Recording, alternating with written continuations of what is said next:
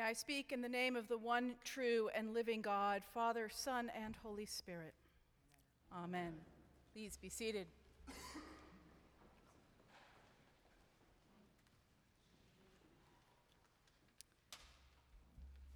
Do you always put your best foot forward with God?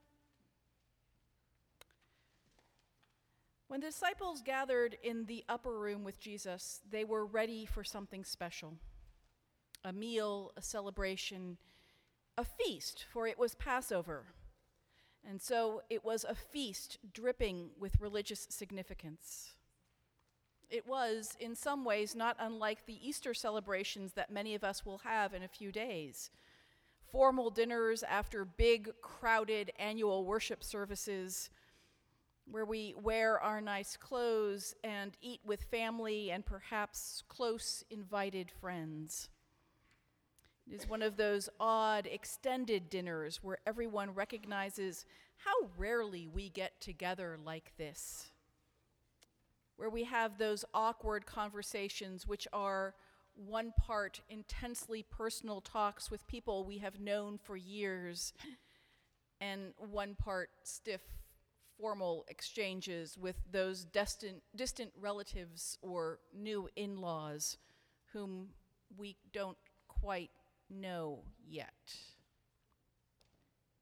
It is as we break bread together, as the meal drags on, that we build those relationships.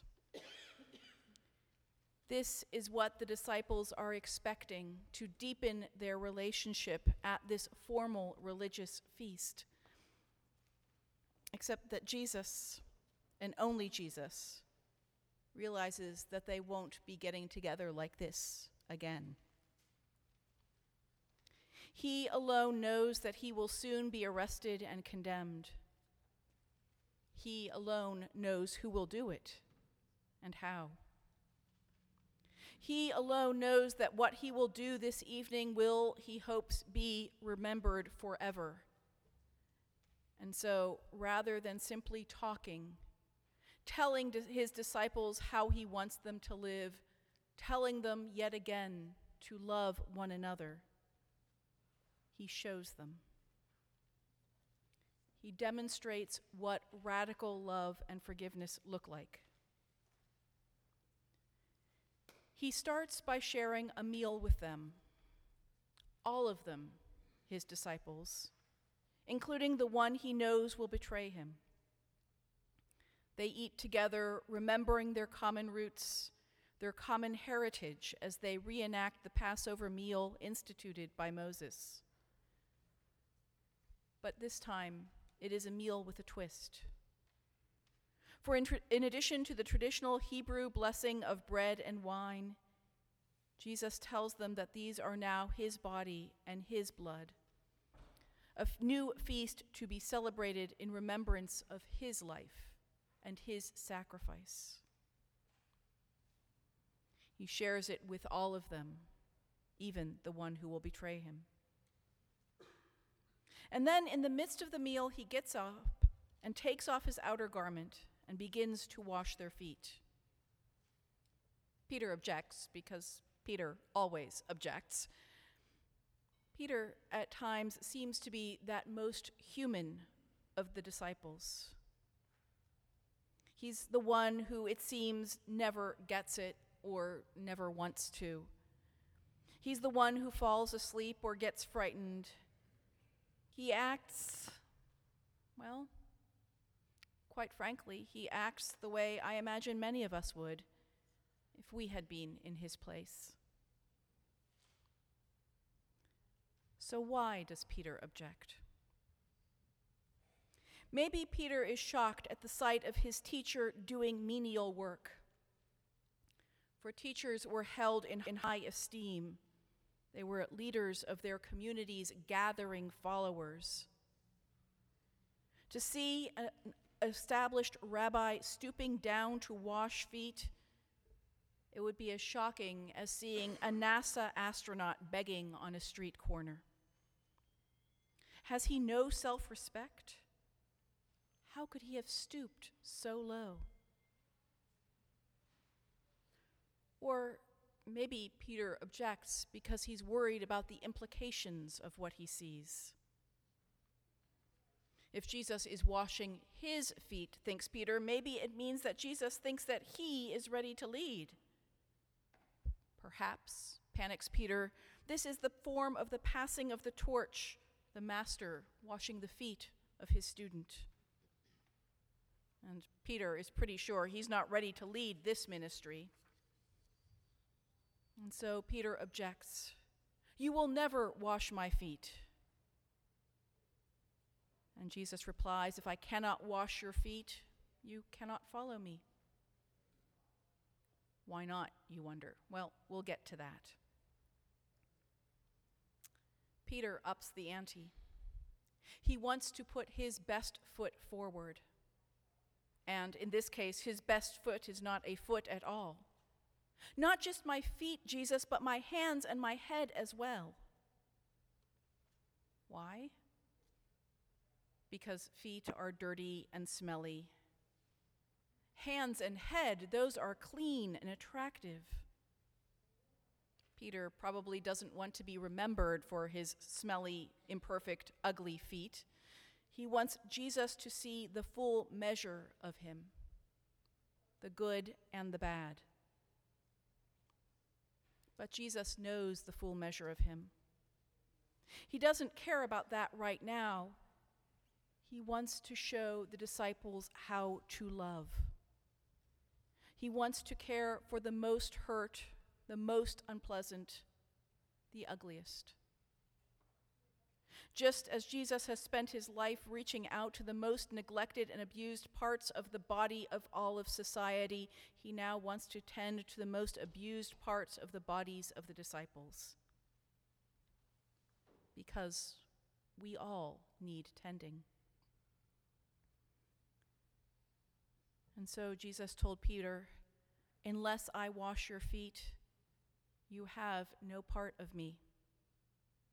You cannot minister unless you are willing to admit that you are imperfect too. Unless you are willing to admit, Peter, that you need Jesus just as much as everyone else does. But Peter's not ready to admit that. Do we put our best foot forward? Are we ready to admit something more? In this age of Facebook and Instagram, we get lots of insights into the lives of people that we might not otherwise know that well. And we post lots of things about ourselves that others might not know about us. But so often it seems we post only our best foot forward. We post the good much more than the bad. We post about vacations, but not about long hours of work or penny pinching to afford it. We post about the special party, but not about the sadness that accompanies the loved ones that couldn't attend. We post about our pride in children's accomplishments much more readily than we post about our struggles with our children's faults and challenges. And part of this, of course, is about our need to privacy, but I suspect a lot of it is about wanting to put our best foot forward. If we cannot share the dirty with each other, are we prepared to share it with God?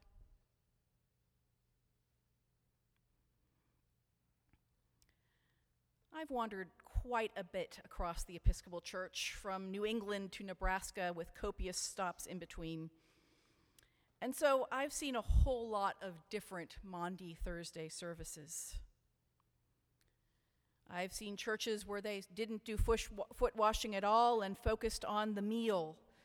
I've been in churches where they wanted to be sanitary and so symbolically washed hands instead of feet.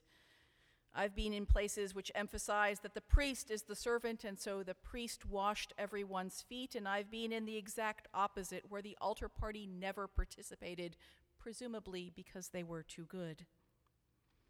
I've been in churches where the ladies, and possibly the gentlemen too, got pedicures before the service so that their feet can look as perfect as the rest of their bodies at the moment of washing. And I know churches that wash the feet of the homeless every year on Maundy Thursday, treating each injury that comes with a life in old, tattered shoes pacing the street and no safe, warm place to spend the night. And after those feet are lovingly washed in warm water and soap, tenderly wrapping them in clean, warm socks before putting them back in their tattered shoes.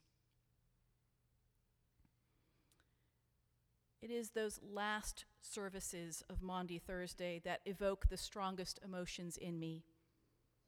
Because I will confess that in my heart of hearts, there are times that I absolutely love that service, love the idea behind it, and also love it because I know the people involved, both the ministers and, in many cases, the congregation. But when I think about that service, at times it also deeply troubles me. Because while it expresses true service and love of one's neighbor, true sacrifice and care, on the one hand, I see the doctors and nurses donating their time and expertise to this public foot washing, which literally takes hours in public squares.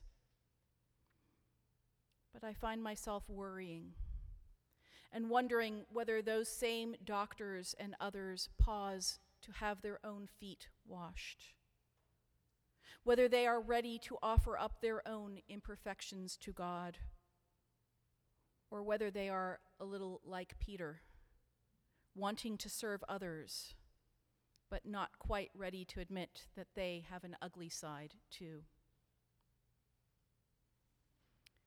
Jesus said, "Unless I wash you, you have no share with me."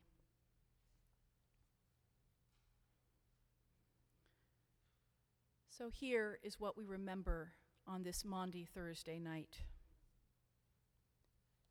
We remember first and foremost that on the night he was betrayed, Jesus sat at table and broke bread with everyone, with his disciples and the one who betrayed him. That throughout his life he broke bread with the outcasts and the unloved, and that he commanded us to do the same in remembrance of him. That we should invite all to the table. But beyond that, we also remember that he washed the feet of his disciples despite their objections as a model of love. And for those who would object that God is too much, too perfect to care about us, we remember that Jesus lived among us and that he washed our feet. That he did not think he was too good for us, and that he said we should do the same. And for those who would object, like Peter, that we are not ready to take over this ministry, Jesus washed feet and showed radical love and basically said that we all can do this.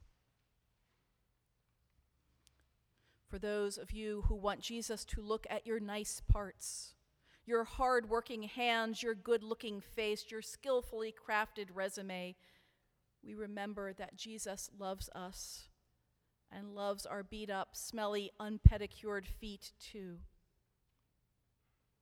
Tonight, we remember that Jesus had seen the worst of humanity, betrayed by a friend and led to the cross, ready to bear that.